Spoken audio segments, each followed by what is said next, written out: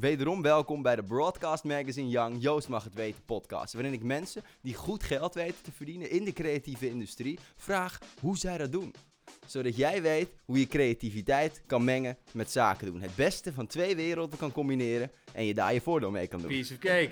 En mijn zevende gast is voor mij een oude bekende. Totale bluff, eigenlijk. Hij is de regisseur en bedenker van de serie Penosa. Van de bekende Albert Heijn commercials met Harry Piekema en van films als Taped en Daglicht. Allemaal films staan aan één kant en allemaal commercials aan de andere kant. 5 jaar geleden verruilde hij Amsterdam in voor LA. Daar het kastje uitgevonden, waar al die beelden vandaan komen. Hij heeft daar inmiddels de horrorfilm The Possession of Hannah Grace gemaakt, die in 25 landen en in Amerika in meer dan 2000 bioscopen draait. Het is weer 7 uur, wat gaan we doen vandaag? Hij is net klaar met het draaien van de nieuwe internationale vampierenjeugdserie Heirs of the Night. Het waren 108 draaidagen. Dat is gewoon pure will, ik bedoel. En op 28 november komt Penosa de film uit. Blijf maar komen. Genoeg om over te praten dus. Geef hem een groot digitaal applaus. Toch nooit gedaan natuurlijk. Hier is Diederik van Rooyen. Diederik van Rooyen. Fijn dat je even tijd hebt weten vrij te maken, want je bent hier nu 3 weken in Nederland. Ja, 3 weken zo. Heel strak gepland. Geen vrije dag, geen weekend, niks. Dus dan is de eer alleen maar groter. Leuk. Alsjeblieft, het is een eer. Ook om jou weer te zien. Leuk man. Ja. Echt leuk. Hey, er zijn veel mensen die regisseur willen worden. Er zijn veel mensen die, nog meer mensen eigenlijk, die zeggen ik wil dan ook naar Amerika. En als dat dan lukt, is dat natuurlijk wel heel vet. Ja. Wat heeft ervoor gezorgd dat jij nu zo'n goede regisseur bent, dat je dat voor elkaar hebt gekregen? Welke dingen heb je gezaaid die je nu weet te oogsten, denk je? Ik ben... Nou, dat is een goede vraag eigenlijk. Nee, kijk, in Nederland word ik ook wel eens de Amerikaan genoemd. Ik heb, toen ik 10 was, heb ik in Amerika gewoond, 3 jaar. Mijn vader is ook een bankier en die werkt voor de Citibank. En die ben je geboren in... Nee, in Nederland. Ja. In Nederland, in Woerden. En die verhuisde heel vaak en die moest Athene en toen moest Nederland weer verhuizen. Toen gingen we naar Amerika toe. Is hij 3 jaar lang gestationeerd. En toen gingen wij mee en toen ben ik gewoon als kind... heb ik daar het kastje uitgevonden, waar al die beelden vandaan komen. Toen ben ik achter de tv gaan zitten met HBO en Showtime. En toen ben ik eigenlijk gewoon gaan kijken. En toen, mijn eerste echte filmervaringen zijn allemaal Amerikaanse films. En ik heb geen Nederlands jeugdprogramma gezien. Geen Klokhuis. Ik weet niet wat er allemaal is, wat er vroeger ook was. Zep en al dat gedoe. Dat is allemaal nog veel moderner dan wat er toen was. Maar ik heb eigenlijk niet echt een oorsprong in Nederlandse televisie. En wist je toen al dat je iets met regisseren wilde gaan doen? Nee.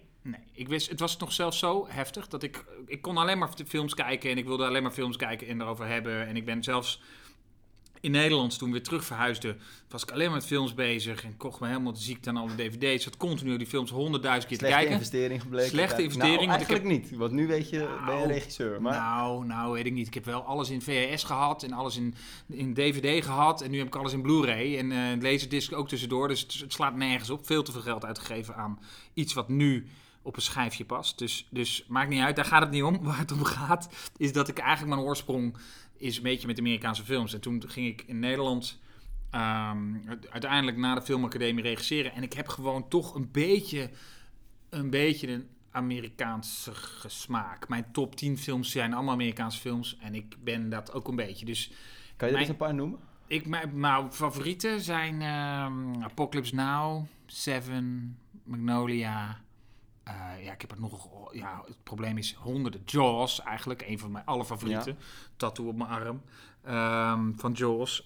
Jaws, Die Hard. Jat je dan ook van die films? Of... Tuurlijk. Nou ja, je jat niet. Want je gaat niet... als je zelf een film maakt... Je gaat niet terugkijken naar die scène en dat kopiëren. Wat je doet is, je hebt het zo vaak gezien. Je hebt het zo vaak gezien. Ik bedoel, ik heb die Jaws... ik wil niet. Op een gegeven moment ging ik elk jaar, als hij in het filmmuseum kwam, ging ik elk jaar naar Jaws.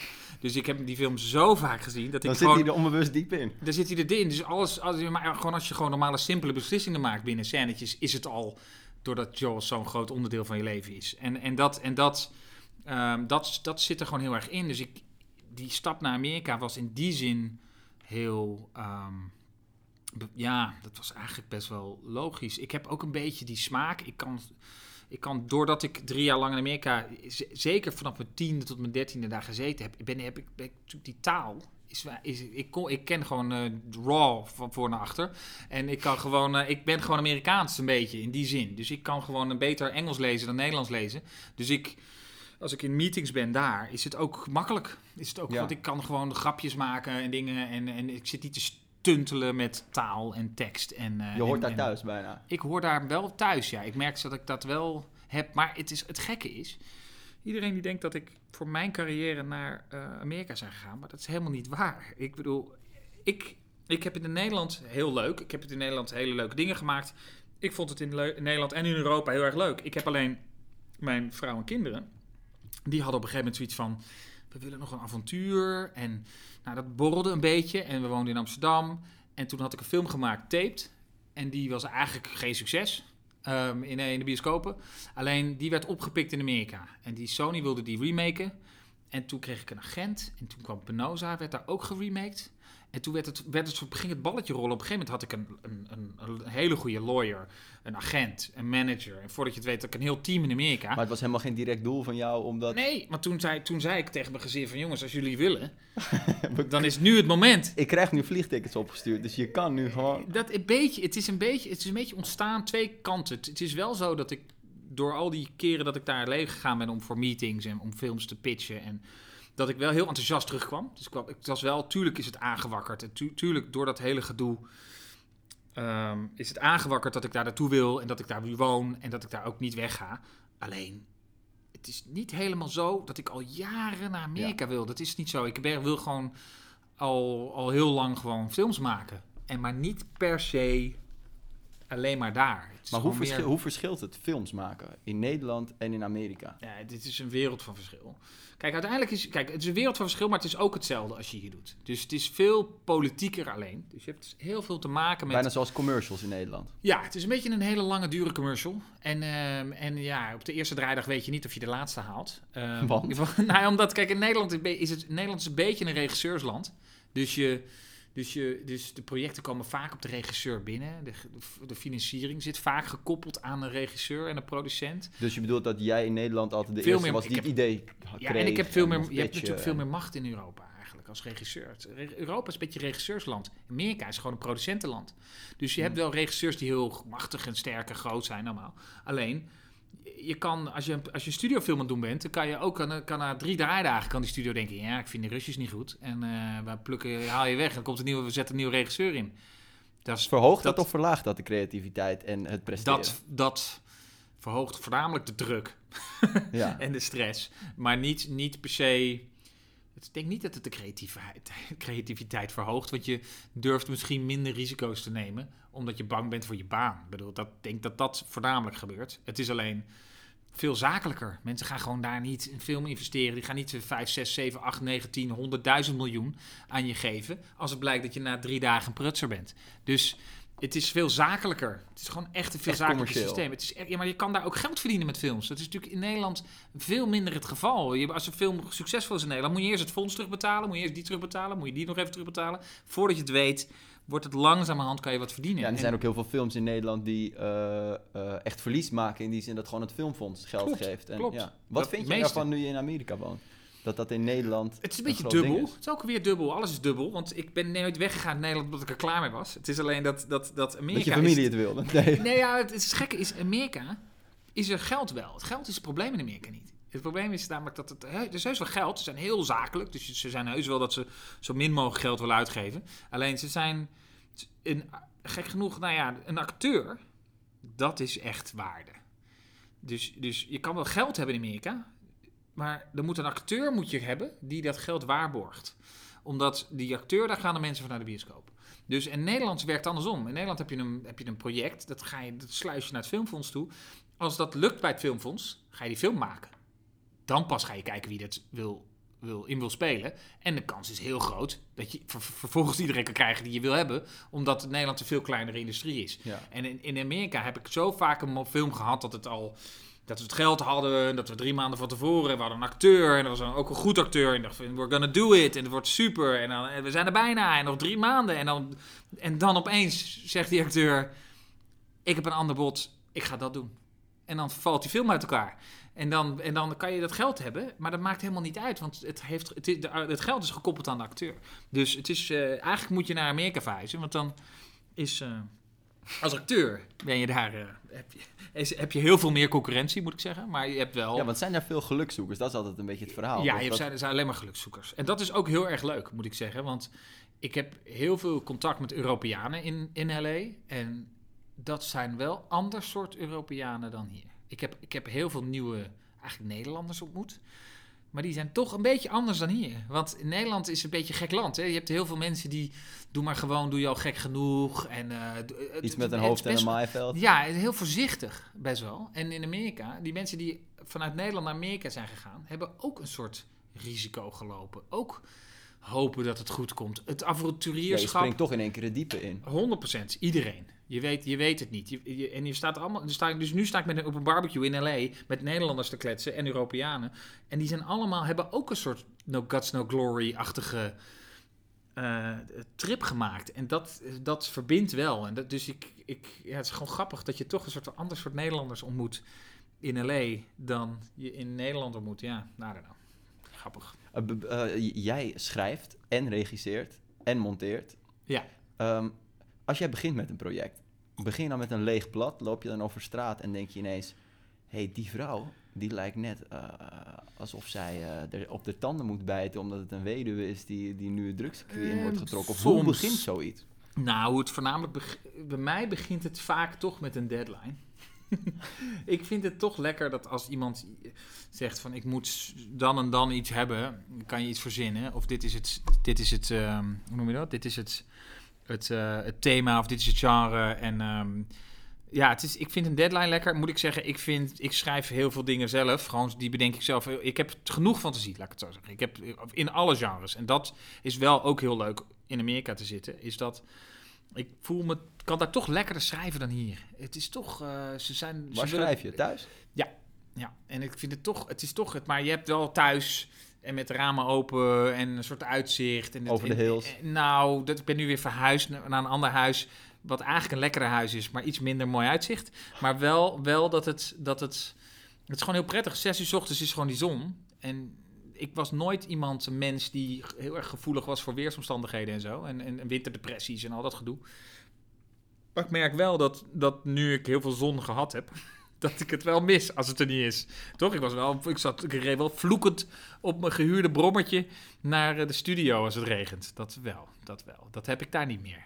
Ik heb daar 4 keer regen gezien, volgens mij. Maar bij jou zijn het dus, als je dat schrijft, denk je er niet heel analytisch over na, maar is het eigenlijk puur creativiteit? Het is puur creativiteit. Ja, dat is heel grappig. Echt op intuïtie? Ja. Dus al die films zitten in je onderbewuste en vanuit daaruit schrijf je eigenlijk? Ja, en ik ben nu een opzet aan het maken voor seizoen 3 en 4 van Airs the Night, waar ik nu 1 en 2 van gedraaid heb. En daar moet zoveel fantasie, er moet zoveel in, zoveel fantasie eigenlijk in, dat en het blijft maar komen. Ik weet niet waarom, maar ik vind het ook, gelukkig blijft het nog komen, maar ik heb gewoon genoeg fantasie. Ik ben dit überhaupt gaan doen omdat ik het leuk vind om verhalen te vertellen eigenlijk en om dingen te bedenken en gewoon voor de liefde van film. En dat kan ik in het schrijven wel heel erg uiten. Gek genoeg, regisseurs zijn is heel gaaf, omdat je dus vaak het begin en het eind van een project bent. En als je ook nog eens schrijft, dan ben je zeg maar bij de hoop wat het allemaal kan zijn. Dat is het schrijven. Naar de teleurstelling van de draaiperiode. En dan in de montage bouw je het weer terug naar wat het had kunnen zijn, of zelfs nog iets beters, of nog iets anders. Ik kan de helft van je verhaal meteen daar een krul mee zetten, want ik ben een keer naar de montage komen kijken van Penosa. Ja. En toen zag ik een scène en toen dacht ik, maar dit is toch Penosa? Dit is toch geweldig? Wat is het? En toen zei oké, dit moet even anders. We gaan hier dit liedje onderzetten. We doen dan een insert van dat plantje. Zien we die trein langs. Ja. En dan was het ineens wat. Dus maar je gaat mij niet vertellen dat jij teleurgesteld op een set rondloopt. Nee, ik ben niet teleurgesteld. Maar het is wel dat je... Het is zeker niet teleurgesteld. Het is alleen... je moet wel beseffen dat je iets schrijft. Daar is alles nog open. Schrijf je het precies zoals je denkt dat het moet. En op de set komt, weet ik veel, die 3 figuranten te laat. Die auto is er niet op tijd. Dit is er niet, dit is er wel. Dus je bent continu aan aan het managen wat je hebt om mee te spelen. En dat vind ik ook Roeien hartstikke met leuk. de riemen die je hebt. Ja, roeien. Maar dat is wel het leukste stukje, moet ik zeggen. Want ik vind op de set staan en opeens als een acteur iets doet en ik denk, hé, dat is eigenlijk vet. Dat is beter dan wat er staat. Dat gaan we doen. En dan draai ik het helemaal om en dan zeg ik, die zin eruit, die zin eruit. En dan dat stukje Lego bouwen, dat freestyle Lego bouwen, wat je dan kan doen met acteurs en de set en de camera. Dat is wel een heel leuk stukje. Alleen, dat is wel dealen, die draaiperiode, met wat je krijgt, wat er is, wat er misgaat, dat het regent terwijl de zon had moeten zijn, met te weinig tijd, met vermoeidheid, want je bent toch 60. Ik kom net van Airs of the Night, het waren 108 draaidagen. Dat is echt een stroop. Ja, het is een mentaal spel. Het is een mentaal spel, dat is gewoon alleen pure will. Ik bedoel, het is gewoon, je moet gewoon elke dag gewoon doen. Maar je moet je voorstellen dat je op een call sheet staat de dag 1 van de 108. Moet je gewoon voorstellen. Ja, dat is niet Maar dat hoe is niet hou je leuk. dan in hemelsnaam overzicht over wat je aan het maken bent? Ja, dat is ervaring, denk ik. Maar dat is ook vertrouwen op jezelf en op wat je smaak. Want uiteindelijk zijn er heel veel mensen die mijn vak kunnen doen, want zo moeilijk is het ook weer niet. Alleen, mensen huren je omdat je een bepaalde smaak hebt. En dat is eigenlijk wat ze kopen. Dat ze jouw intuïtie, je gevoel op een set en op een montage, dat ze dat mooi vinden. En hoe hou je dat vol en hoe hou je dat overzicht? Dat is gewoon puur. Het is heel simpel. Het is ook elke scène zo goed maken als je kan. Dus uiteindelijk moet dat samenkomen in dat het werkt en past. Dus het is eigenlijk op het kleinste niveau Klopt. handelen. Elk scènetje moet je gewoon vol ingaan en proberen daar het mooiste van te maken. En dan komt dat uiteindelijk goed. Behalve dan dat bijvoorbeeld bij zo'n ergens 100... Ik heb zeker meerdere scènes, ook met Penosa. Jij loopt een huis binnen, dat draaien we op dag 1. De interieurscène draaien we op dag 26. En dag 80 spring je uit het raam, bij wijze van spreken. Ik bedoel, die bouwstenen om te zorgen dat je snapt hoe dat aan elkaar moet en dat het past. En dat niemand zit te kijken en denkt, dit is over een periode van half jaar gedraaid. Dat is wel iets wat ervaring met je doet en dat heeft met voorbereiding te maken en met dat het goed in je hoofd moet zitten. En dat is het goede aan.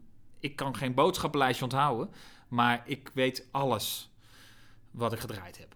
En het is een soort het is niet fotografisch geheugen, maar het is wel een soort raar, ziekelijk iets. Ik heb het met montage ook wel eens, dat ik met Moek en Stan, als we aan het monteren zijn, dan zeg ik, ja, dat ene shotje, ik heb nog een shotje, wacht even, een shotje dag 20, 22, nee, ik denk 22 voor de lunch gedraaid.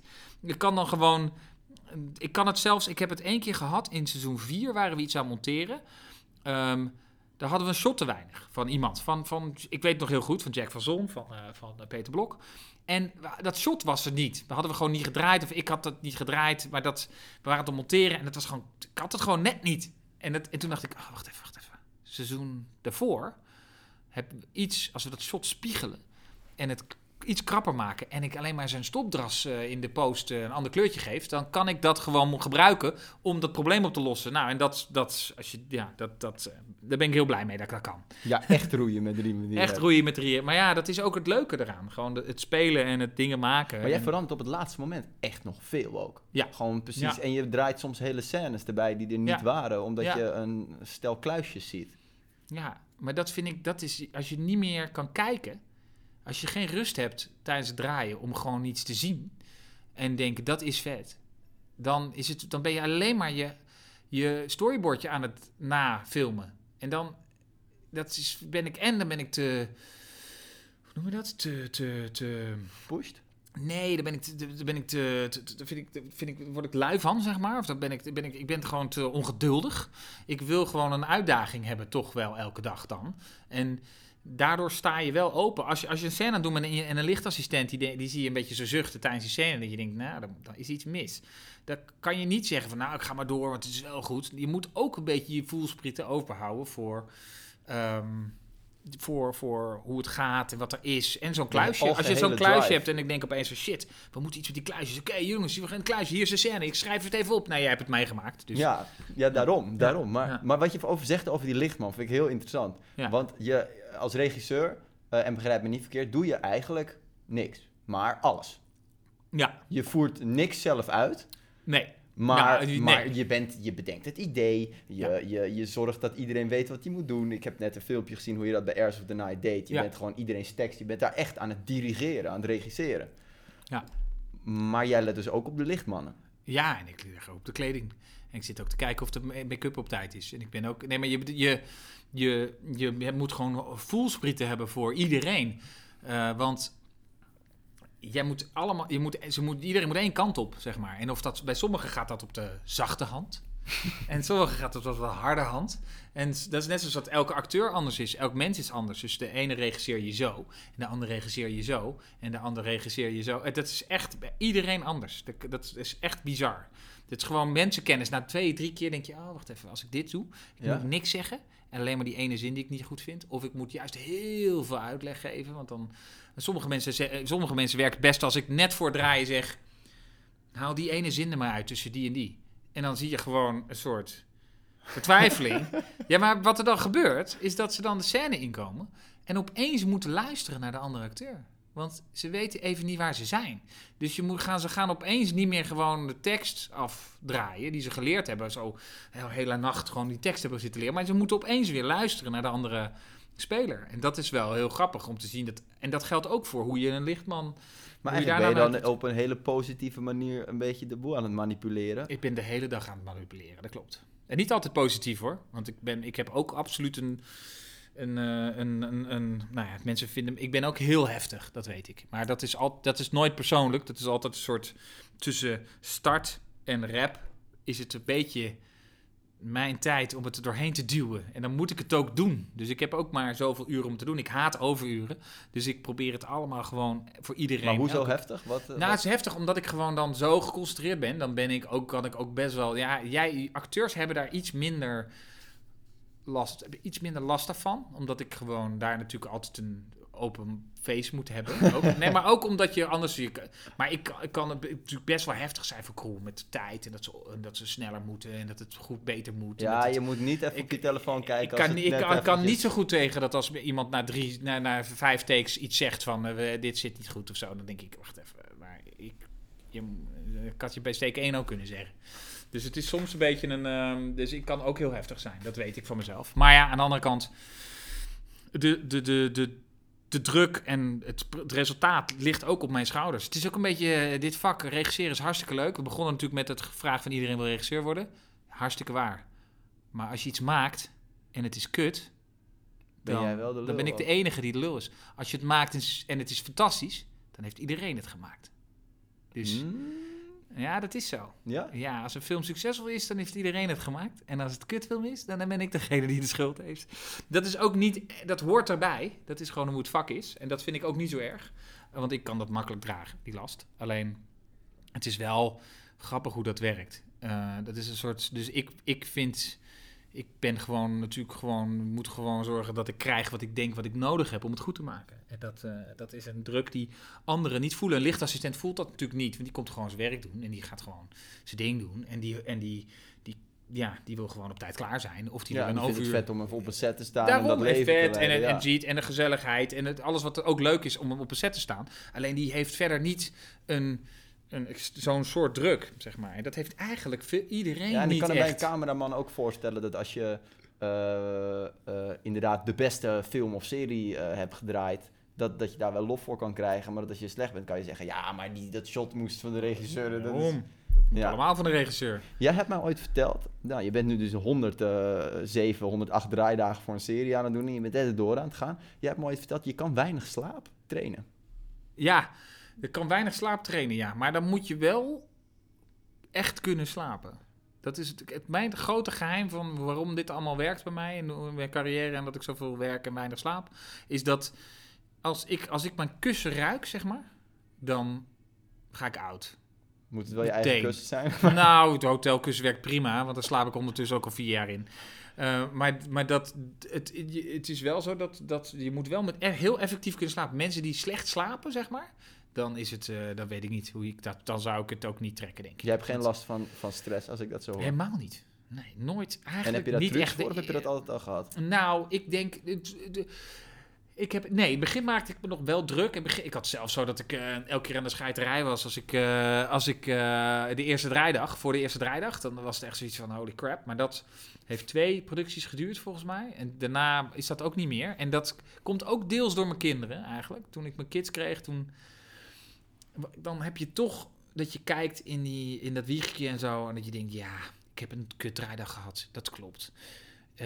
Maar daar liggen ze en er zijn hele andere belangrijke dingen in de wereld. En morgen is er weer een dag. En als je een hele zware draaidag hebt, dan kan je ook denken, ook aan deze dag komt een einde. Nee, maar het klinkt heel suf om dat zo te zeggen, maar dat relativeert het wel. En het is ook nog eens zo, is dat je moet niet vergeten dat als jij een keer een kutdag hebt, dan heb je, als je een beetje serieus draait, heb je 10 pagina's gedraaid die dag. Dus dan heb je 10 minuten, zeg maar even, 10 pagina's, 10 minuten. Van een serie die bij elkaar, honderden minuten duurt. Want het is 40, 50 minuten per aflevering, keer 10. Dus ik bedoel, ga ervan uit dat het 500 minuten zijn. Ja? Dus dan zijn 10 minuten daarvan verdeeld. Het zijn nou echt niet allemaal slecht in die 10 minuten. Verdeeld over al die afleveringen. Dat gaat niemand merken. Gaat gewoon niemand merken. Kijk, als je 3 weken achter elkaar het kut is, of het is niet goed, dan ga je het wel merken. Dan ben je of niet zo'n goede regisseur, of dan ga je het goed voelen. Maar je kan heus wel eens een keer een slechte dag hebben en het iets minder maken. Dat is helemaal niet. Ook als je acteert, kan je een keer dat je denkt, ik zat er heel lekker in. Je kan de montage nog redden. En montage kan wat doen. Je kan gewoon, en ook in de bulk, je kan die scène gewoon wat sneller laten. Gewoon even sneller wat er doorheen stouwen. Maar het is gewoon, daarom dat relativeringsvermogen. En dat heeft wel, door mijn kids eigenlijk, heeft het gezorgd dat ik gewoon absoluut geen stress heb. Nee, en dat heb ik eigenlijk nooit meer echt gehad. Dus toen ik die Amerikaanse film ging doen, voelde ik ook niet extreme stress of druk. Ik voelde het wel, maar het belemmerde me niet om iets te doen. Nu ben ik dus Penosa aan het afwerken en Airs of the Night aan het afwerken. En dat is super druk.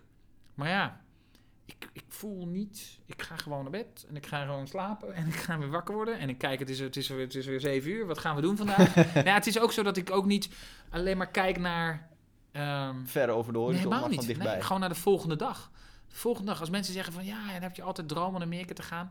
Ik kijk nooit zo ver. Heb je 5 jaren plannen? Ik kijk niet zo ver. Ik kijk gewoon naar het project wat er nu op de stoep staat en wat de volgende op de stoep staat. Maar ik kijk niet veel verder dan dat. Ik zie het wel. Alles kan het life is zo unexpected. Je kan gewoon totaal niet weten wat er morgen gebeurt. Wie weet valt er morgen iets schoot. Wie weet gaat iemand die heel dichtbij is overlijden. Alles kan gebeuren, weet je wel. Ik doe daar niet aan. Dat werkt heel rustgevend, want daardoor ben ik helemaal niet bang voor wat er vrijdag is. Want ik ga eerst morgen rustig afmaken. Klinkt als in het nu leven. Heel erg in het nu leven. Het lijkt me nog wel interessant om nog heel even buiten het nu nog even ver terug te gaan. Zeker, ga maar even terug. Omdat jij bent dus opgegroeid in al die verschillende landen. Ja. Jouw kinderen nu ook. Ja. Wat kan je zeggen dat zij daar nu van leren wat jij misschien ook geleerd hebt? Want het lijkt me wel. Ik denk wel dat dat veel oplevert. Het levert wel heel veel op, dat klopt. Het levert wel op. Maar het is wel zo dat in de basis had ik niet per se een heel goed gevoel bij dat we zo vaak verhuisden. Ik was er niet zo dol op. Als kind toen? Als kind niet, nee. Ik had ook niets toen dit helemaal aan kwam waaien, had ik zoiets van ja, ik ga het heel anders doen dan mijn ouders het hebben gedaan. Want die hebben ons gewoon meegenomen, meegesleurd. Opeens zaten op een andere school en halverwege een jaar. En toen zij zijn uiteindelijk nog terug verhuisd, 4 jaar lang. En toen hebben mijn zusje en ik hebben gezegd, we gaan niet mee. Toen waren we 17. Want ze ging het weer, midden in ons afstudeerjaar, gingen ze weer terug naar Amerika. Toen hadden we zoiets van, get the fuck out of here. Ja, dat dan gaan we niet doen. Wel in het nu leven, dan kan je inderdaad volgende week weer verhuizen. Daarom. Dus dat gevoel, ik heb dat nu met mijn kinderen wel heel anders gedaan. Want zij zijn We zijn eigenlijk eerst op vakantie geweest met hun naar L.A. en ze gewoon gaan kijken en zo. En wat vinden jullie ervan? En het was wel een wel overwogen beslissing met hun. En dat is zeker zo, dat ik ook tegen hun gezegd heb. En dat is ook de waarheid. Ik zeg, als jullie binnen een half jaar, een jaar niet leuk vinden hier, dan gaan we terug. Want ik werk me helemaal de pleuris ook gewoon voor hun. En ze moeten, toch, uiteindelijk gaat het toch om het geluk van je kinderen en zo. Het is heel simpel. Ik heb dat een paar jaar geleden, ik ben heel veel met mijn werk bezig. Dat klopt. Ik ben altijd aan het werk, dat klopt. Maar ik ben ook altijd wel met thuis bezig. En ik heb altijd bedacht van, ik wil niet dat op mijn grafsteen straks allemaal films staan aan één kant en allemaal commercials aan de andere kant. En series aan de randen. Uiteindelijk wil je dat er gewoon staat, loving father, dear friend. That's the only thing you want on the coffin, toch? En dat is wel een verschil, dat als je zo regisseert, daar komt ook een soort vrijheid van, dat je dus ook minder stress hebt. Want je gaat ook gewoon een project in en je probeert de beste keuzes te maken. En als een keer dat niet is, dan, je doet het ook gewoon om je gezin in leven te houden. En het is misschien ook de reden dat je zoveel creativiteit hebt, omdat je daaruit kan putten en omdat je dingen meemaakt. Zeker, ik heb niet het gevoel. Ik vind uiteindelijk, en ik werk me heel, ik bedoel, moet ik zeggen, ik ben nu 3 weken thuis. Nee, 1 week thuis, 3 weken weg. 1 week thuis, 3 weken weg. 2 weken thuis, 4 weken weg. Ik ben op een gegeven moment, waren we ergens vanuit aan het draaien, zat ik gewoon 9,5 week van huis. Zag ik ze 7 dagen. Ging ik 8,5 week van huis. Zag ik ze een week, ging ik weer 3 weken. Ik bedoel, ik was echt veel weg. Alleen, als je... Ik belde elke dag naar huis. Elke dag facetimen. Geen enkele dag overgeslagen. Nog steeds niet. Ik heb het net gezien. Ja, dus het heeft ook te maken met het werkt als je partner en als je kinderen weten dat eigenlijk zou je liever thuis willen zijn.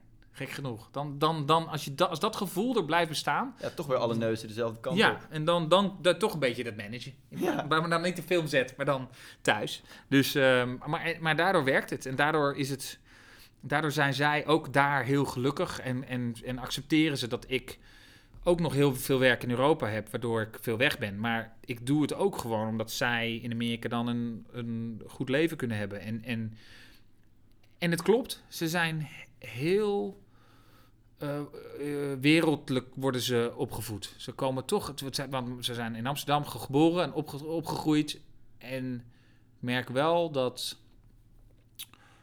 ze in Amerika ook heel erg openstaan. Gek genoeg is LA wat anders dan Amerika. Dat klinkt een beetje gek, maar Amerika is natuurlijk ook heel rechts en heel moeilijk en heel racistisch en al wat gezeik.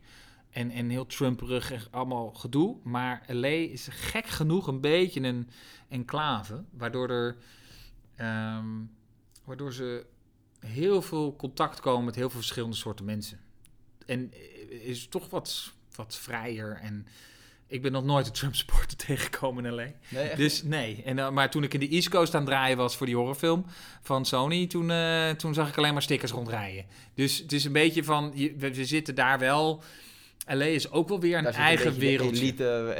Elite klinkt heel veel geld, maar daar is heel veel geld, dat klopt. Alleen het is ook elite. Culturele, maar je ziet daar ook gewoon iemand die volledig onder de tattoo zit naast een zakenman lopen met z'n tweeën en eet zijn broodje, loopt over straat. Iets wat je in Nederland, hoe multiculti we zeggen dat we allemaal zijn, is zo goed mixen we nou ook weer niet. En dat is daar wel echt wel anders. Dat is daar echt wel anders. Mijn zoon zit met 4 verschillende nationaliteiten. 2 transgenders. Ja. Nee, maar ik bedoel, en de helft van de ouders zijn gays met een geadopteerd kind. Weet je wel, het is echt wel een heel stap weer anders dan hier. Wat ik heel gaaf vind. Ze zijn daar totaal niet ongemakkelijk over.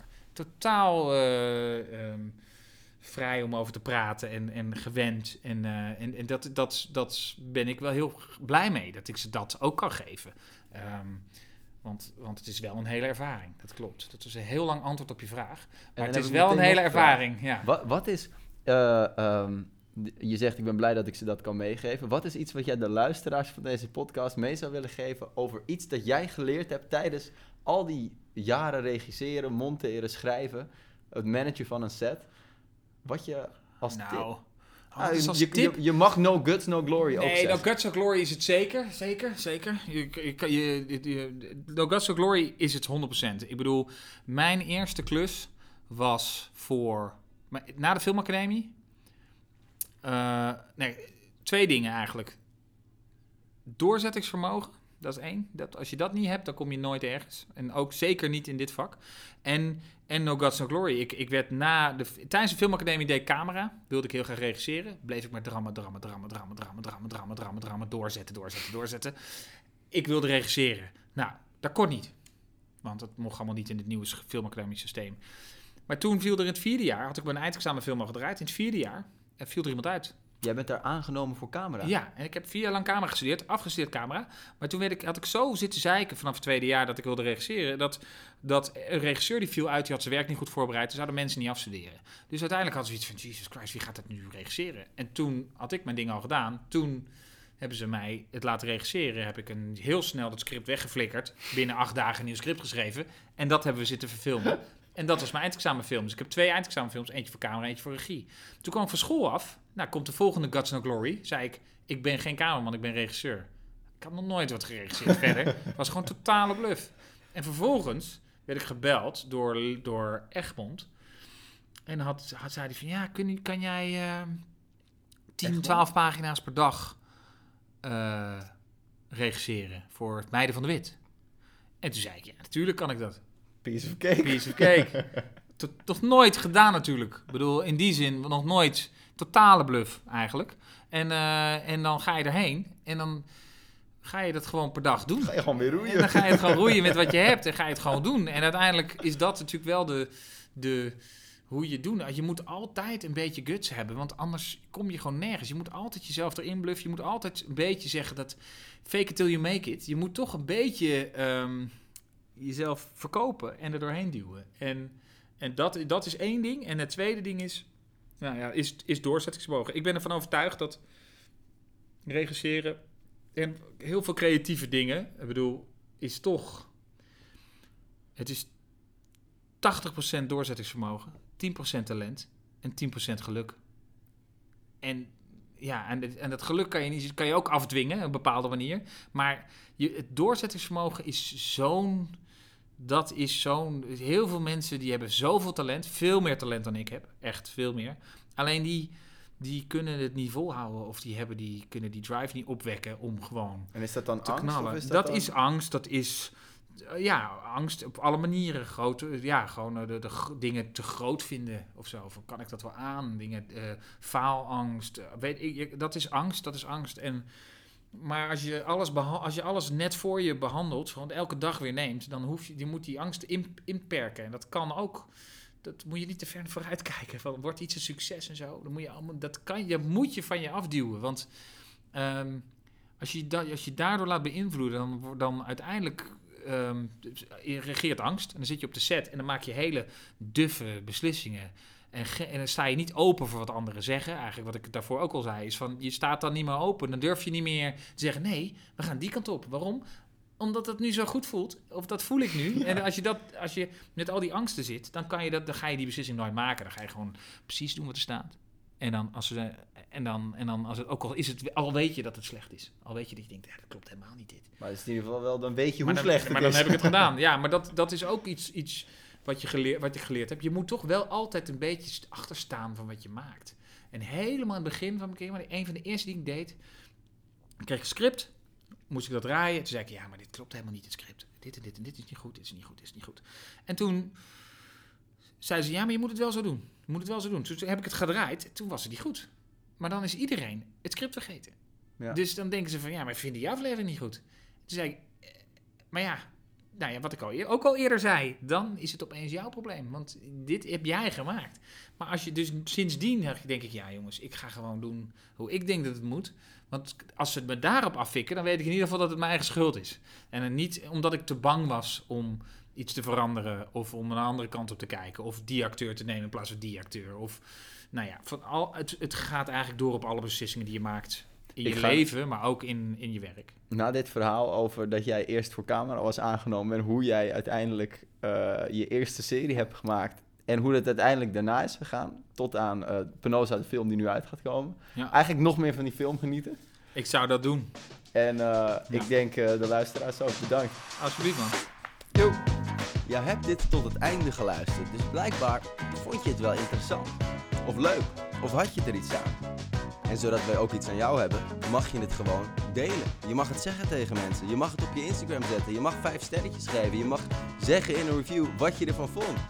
Nou, dat is te gek, toch? Tot volgende week. Deze podcast werd mede mogelijk gemaakt door Broadcast Magazine.